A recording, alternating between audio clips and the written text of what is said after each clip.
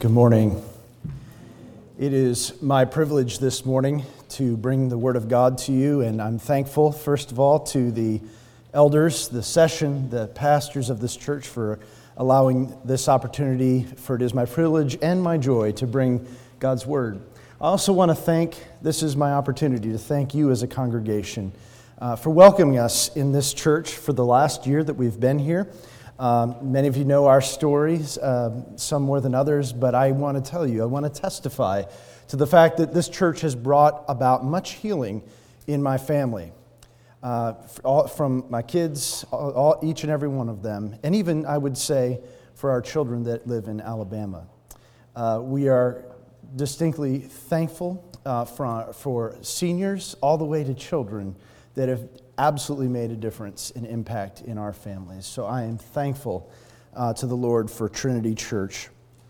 I would like to ask that you turn with me to Ephesians chapter 1. And as you are turning there, we'll remind you what is obvious, and that is last week we celebrated Easter. We meditated and thought about the great truths of His sacrifice and His work for us. We thought about His death and His resurrection and what that means for us. It indeed means our life, our life today, and our life in the resurrection to come. Through His victory, our victory indeed is secure. Our happiness in this world and in the next is assured. Our hope indeed is fulfilled. But why do I forget these truths? Why do I so often lay them aside? Why do I not feel His work, His power at work within me at times? Why do I sometimes forget who I am? Why do I sometimes feel that God has forgotten about me? Well, brothers and sisters, that is where we turn to God's Word again today, where we are reminded that we are adopted into the family of God. Let us then look to God's Word, beginning with verse 2 of Ephesians 1. The first one ought to sound very, very familiar. Grace to you and peace from God our Father and the Lord Jesus Christ. Blessed be the God and Father of our Lord, who has blessed us in Christ with every spiritual blessing in the heavenly places, even as He chose us in Him before the foundation of the world, that we should be holy and blameless before Him. In love He predestined us for adoption as sons through Jesus Christ, according to the purpose of His will, to the praise of His glorious grace, with which He has blessed us in the Beloved. In Him we have redemption through His blood, the forgiveness of our trespasses, according to the riches of His glory, which He has lavished upon us in all wisdom and insight, making known to us the mystery of His will, according to His purpose, which He set forth in Christ, as a plan for the fullness of time, to unite all things in Him, things in heaven and things on earth. In Him we have obtained an inheritance, having been predestined according to the purpose of Him who works all things according to the counsel of His will, so that we who were the first to hope in Christ might be to the praise of His glory. In Him you also, when you heard the word of truth, the gospel of your salvation, and believed in Him, were sealed with the promised Holy Spirit, who is the guarantee of our inheritance until we acquire possession of it, to the praise of His glory. Amen. Let us pray. Lord, you did tell us that man will not live by bread alone, but by every word that proceeds from the mouth of God.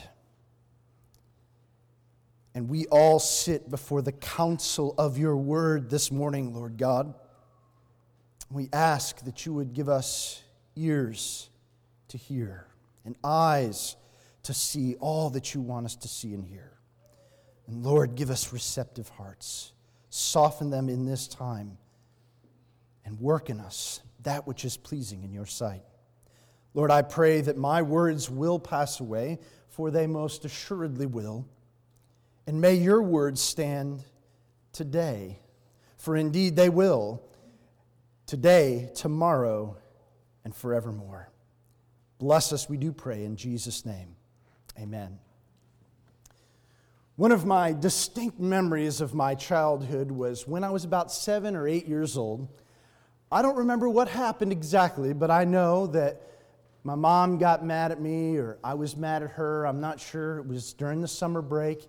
And I got really angry, and I thought, that's it. I've had it. I'm running away from these people. My mom and dad are here with us today, so they can correct the accounts that I give to you today. But what I distinctly remember was an old refrigerator box sitting in the garage. I took that refrigerator box, and I thought, that makes a great home.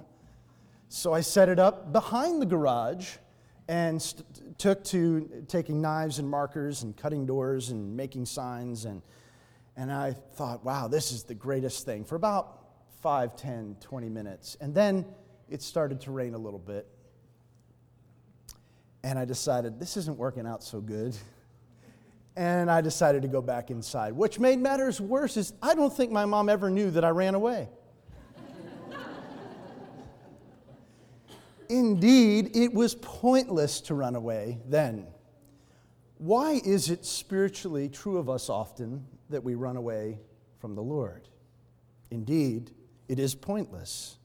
Sometimes, if we're honest, we are angry with God. And we don't understand what He allows to happen in our lives and in this world, and we run from Him. Sometimes we think that we are forgotten by Him. Sometimes we think that God loves other people more than He loves us. Sometimes we feel like our sin is truly worse than other people's sin. All of this thinking, I would submit to you, is not the thinking of a true son or daughter. It is thinking like an orphan. We are not orphans. We are adopted sons and daughters of the Most High God. Verse 3 tells us, "Blessed be the God and Father of our Lord Jesus Christ, who has blessed us," past tense, blessed us in Christ with every spiritual blessing. Oh, and that's why we need to hear God's word today.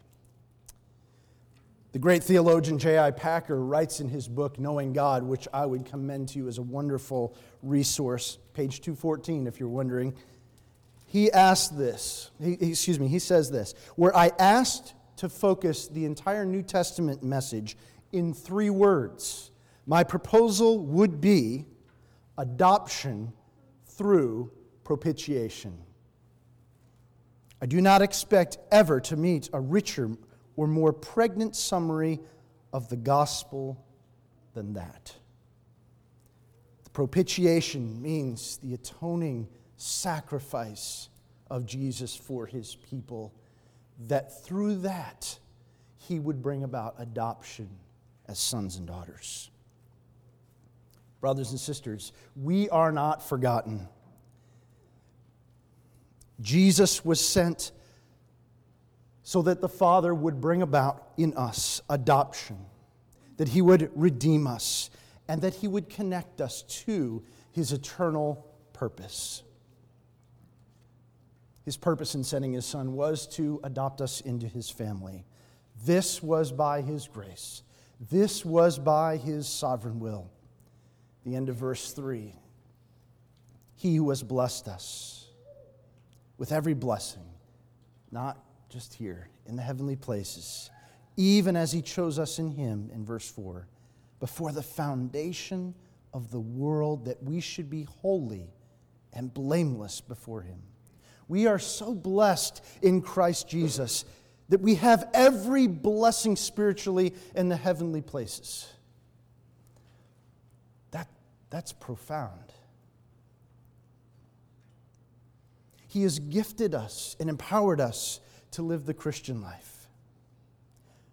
But in the heavenly places, He has in store for us wonderful, amazing blessings. We may not fully understand that. We may not feel that way today. but because we are His, we belong where He belongs. And He belongs in heaven, as we who are sons and daughters of the Most High belong in heaven. And thus this world is not our home. We are but traveling through. He chose us, called us to be holy and blameless. Even before the earth was formed, this was His plan and purpose for us. What a wonderful thing to consider. What a wonderful thing to think about when Jesus did go to the cross that day, that He knew all the people that He would be giving His life for. All of their names and faces, all of us. What a wonderful blessing to think about, that on the cross of Calvary, that Jesus was mindful of you.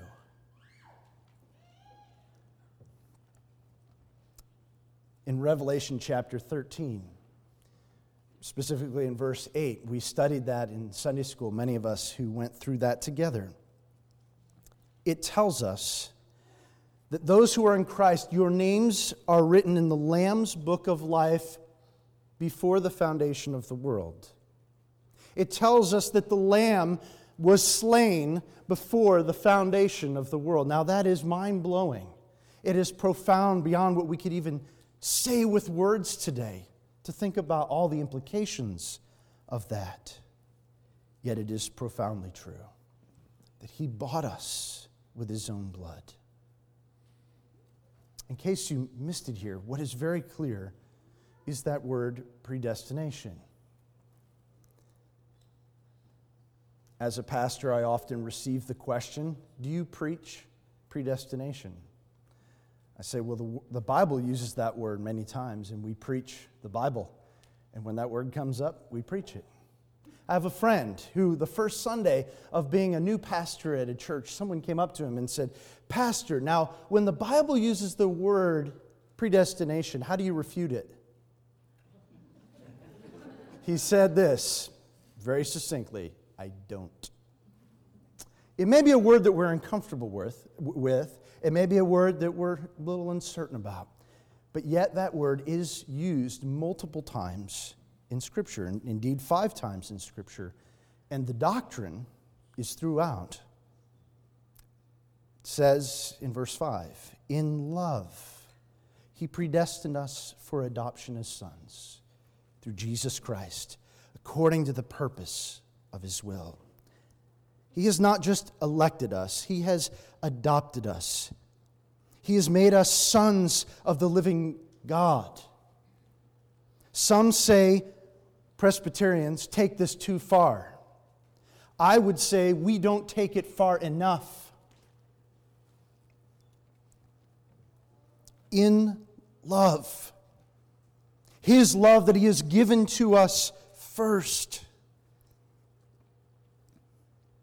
It's made all the difference. I have 2 adoptive children. I went to Ukraine to adopt them. There were 150 some odd orphans in their orphanage. Some of them that caught my attention. Some of them that I was moved to get to know a little bit. But I could not bring them all home. I know what adoption is. It was that my purpose to go and to adopt 2, a brother and sister, out of that orphanage and to bring them into my family. Indeed, that is what adoption is. And we have not only been predestined, but adopted into His family. Some of us, we think, we need to go out and we need to live our lives in such a way that we earn His love. No, He has already given it to us in full. What about that sin that you did 10 years ago?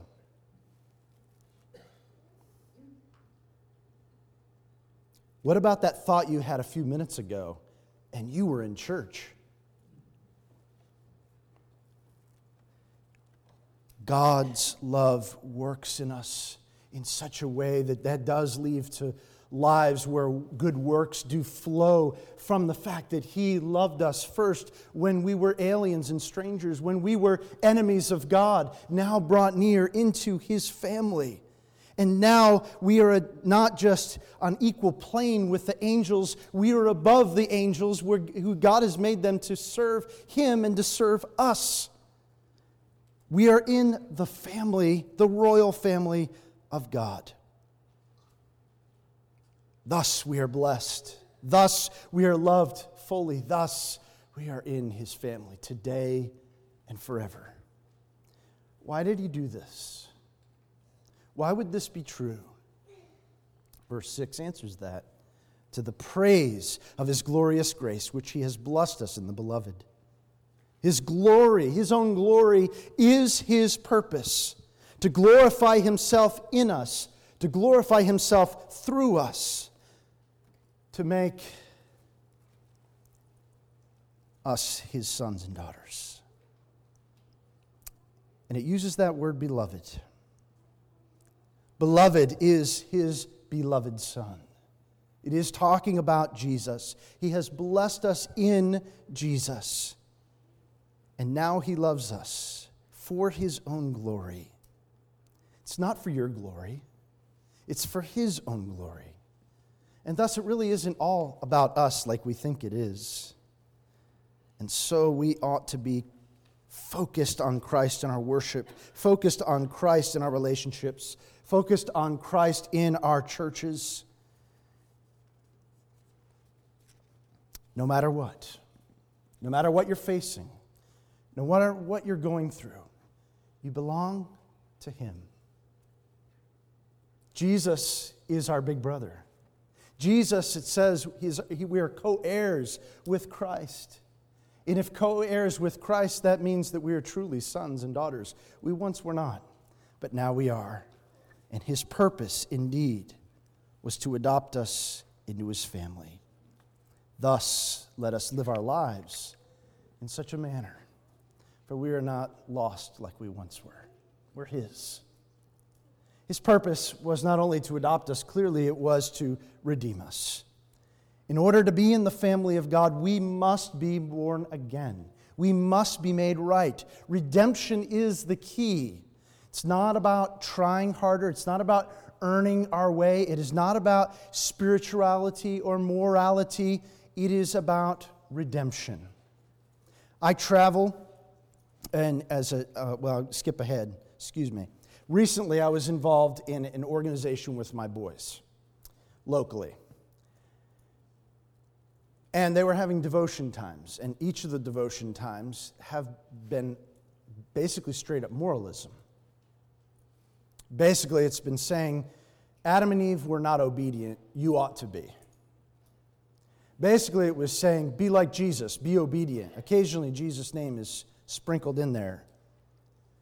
And the kids are told, be more obedient. And I'm waiting to the opportunity to speak about this. What about the fact that Jesus was obedient? What about the fact He is the only one who has been fully obedient in living a righteous life, in obedient to the will of the Father, unlike any of us? I thought it was very ironic that here they are talking about being more obedient, and it's a bunch of boys who are not exactly being obedient at the time. That's what they need. Tell them more moralism. That's going to be their hope. Isn't that sad that so many profess that believe Jesus, this is what they think the Christian message is about? No, it is about redemption. In Him, verse 7 says, we have redemption through His blood, the forgiveness of our trespasses, according to the riches of His grace, which He has lavished upon us. This is the truth of redemption through the precious blood of Jesus Christ, that He did pay the high price. It cost us, a number of years ago, $42,000 to adopt 2 children. That's nothing compared to the price that was paid for you, the precious blood of the only righteous Son of God, that we also would be sons and daughters of God. So to receive Christ, for us to understand and receive this redemption, means that there must be repentance. It must be the realization of our own sin against our holy God. There must be an understanding of our sin that condemns us. This does not mean that we embrace sin as okay. It means that we hate it, even if we yet still struggle with particular sins.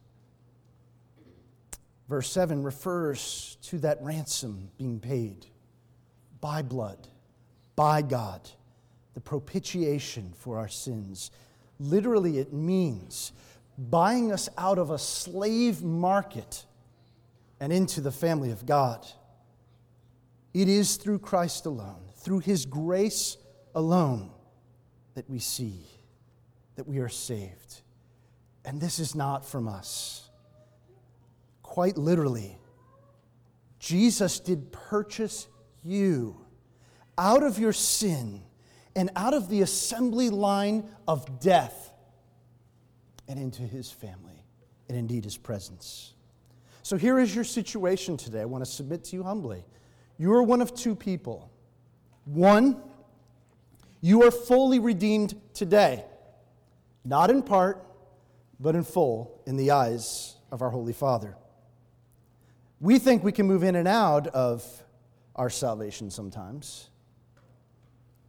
Some even think that you need to have moments of clarity where maybe you even need to be baptized again to show your love for God. But the reality is, if you are in Christ, you are fully redeemed. Verse 8 tells us He has lavished Himself, His blood and His forgiveness upon you, and you are accepted by the blood of the Lamb. So you are either fully redeemed or you are not redeemed. And some may not even realize that they're in this camp.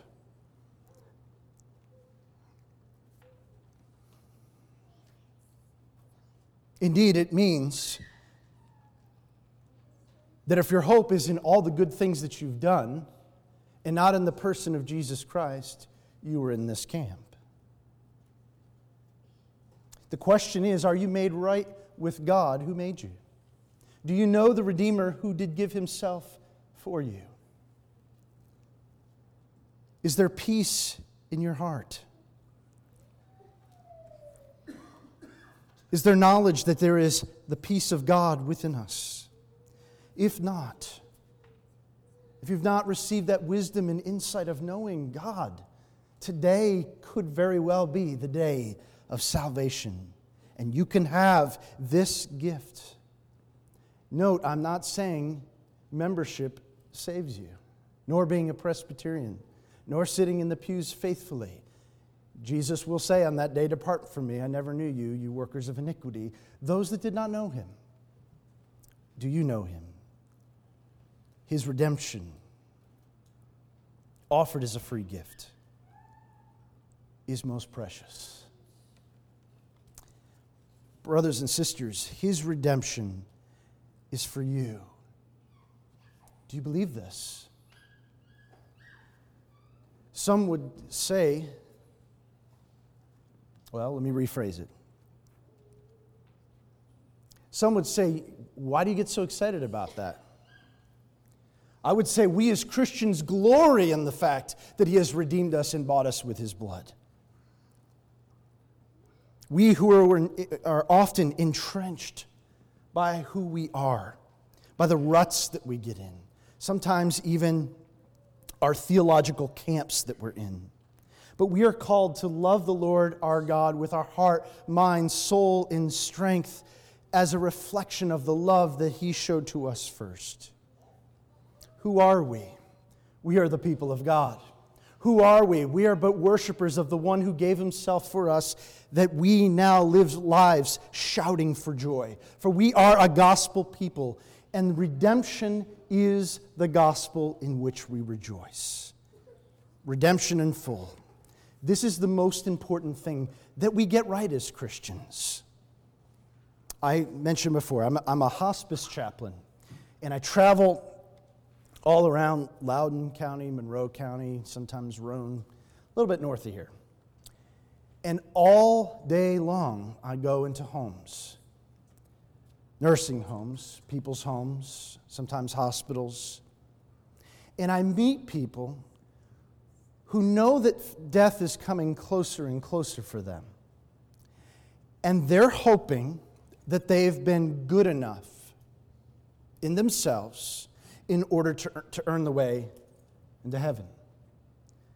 And when they say things like this to me, I say, you've not been good enough. But Jesus was good enough and gives to us, and if you're in Christ, has given to us completely the good news of salvation.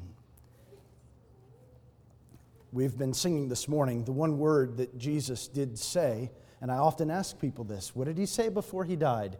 He said, tetelestai, which is one word, but in English we translate it as, it is finished.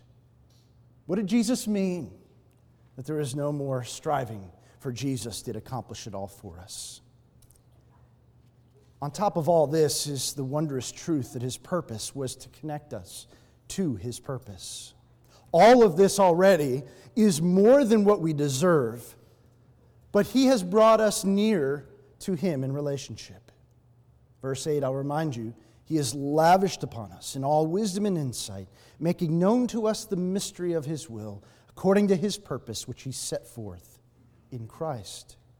This was the plan, as a plan for the fullness of time, to unite all things in him, things in heaven, things on earth. His purpose and the gospel has been revealed to you. We didn't know it before, but it has been shown to us, perhaps even today for the very first time. His plan to redeem a people to himself will be, in the end of all things, far greater than what Adam and Eve ever had. For he was making us at some point where we will be unable to sin against God. His plan was to redeem a people to himself. And we therefore know that this world is not our home. We now know that our home is to come. We now know that we are not our own, and we've been bought with that price. He has given and is revealing to us the mysteries of his will day by day.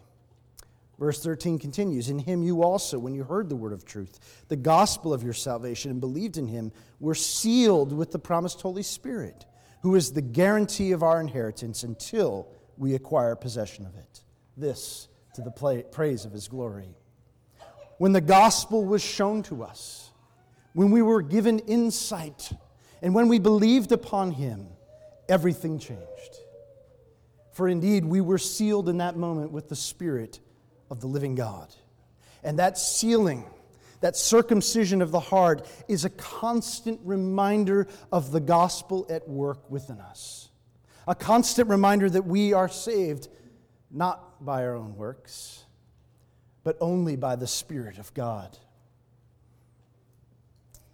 Some would say, well, I'm not sure how to share my faith with those that don't know him. Some would say, I simply can't do it. And I would ask to think about, what about the fact that God dwells in you? What about the fact that he has revealed the gospel to you and he calls us with the privilege of sharing that good news to our lost loved ones, friends, and even strangers? One of my favorite stories was recorded in World Magazine a few years ago. Back in the 30s, there was a prominent Jewish violinist who was going to have a concert in Berlin. And as the concert was getting closer, a known Nazi music critic wrote in the newspaper essentially this: the man was not deserving of his reputation, but the instrument, which was a Stradivarius, that one was worthy of praise. Therefore, when you go to the concert, you can cheer loudly for the instrument. And the day of the concert came, and the man got up there and played wonderfully his violin. And everyone stood up and cheered at the end. And the man took his violin and smashed it on the ground and went into the other room and pulled out the Stradivarius and played that in front of them. What a wonderful picture for us as well. That he is the virtuoso, using instruments like you and I. And we get a small portion of this, a small picture of it, for we are connected to his purpose. We don't understand it all. We don't understand everything that's happening in this world, but Jesus made it very clear for us in John 15. No longer do I call you servants, for the servant does not know what his master is doing, but I call you friends. For all that I have heard from the Father, I have made known to you.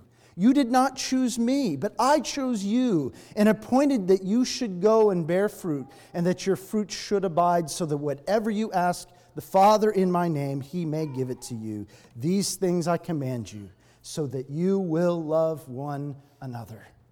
Indeed, we have been brought near, made friends of God, made family of God, and he has now called us to be part of what he is doing throughout the world, and even here in Cleveland, Tennessee, to be part of God's mission in the world, to be part of his redemptive plan, to do what he calls me to do, what he calls us to do, to go where he sends us to go. We are to be about the Master's business. And we ask, as Christians, Lord, what do you want me to do? Not me, what do I want to do?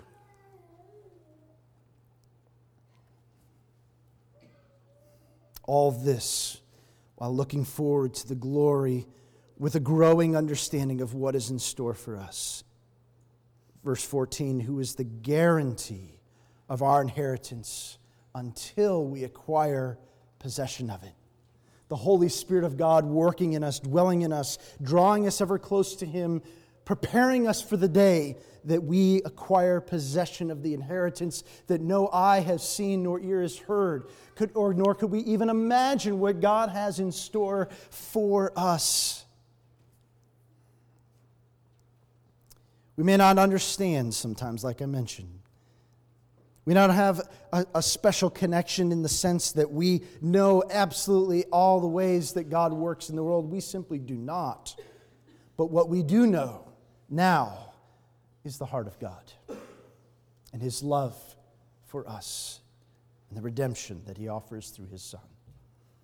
I have one patient that I went out to visit a couple of months ago. And she's a Christian. Her husband was there. And she was just nervous knowing that the day very soon was coming for her, that she was going to meet the Lord face to face. And she just was wondering it. She didn't ask the question so much, have I done enough? It was more like, is it really true? Does he really love me? Is this what's really in store for me? And I shared this exact passage with her, a small part of what God did do. And I, to this day, am so amazed in the way that God did prepare. I did see over those number of weeks, God preparing her for the day of her full redemption, preparing her for the day of her inheritance. And when I went out to visit her the last time, just last week, she passed away last week, I read this passage again to her. And what was remarkable about it is most patients, when they get to this point, are not even aware. The nurse could not measure her heartbeat. There was no blood pressure to be found. She was very close to passing, but she was aware, and she knew I was there, and she even spoke a few words here and there. And I know that I saw God, by his rich mercy, work in her heart and life to prepare her what is in store for all of us who are in Christ. The full redemption and the inheritance that we will receive as sons and daughters of the Most High God. My brothers and sisters, I want to say to you, we are not pagans but wandering around out there. We are his sons and daughters, and you are in the family of God. I love my family. Sometimes we drive each other nuts, and isn't that true in the church family as well? but we are in the family of God, and this is a profound and wonderful truth. I know my family supported me in times where there wasn't support other places, but God has given to us His own family.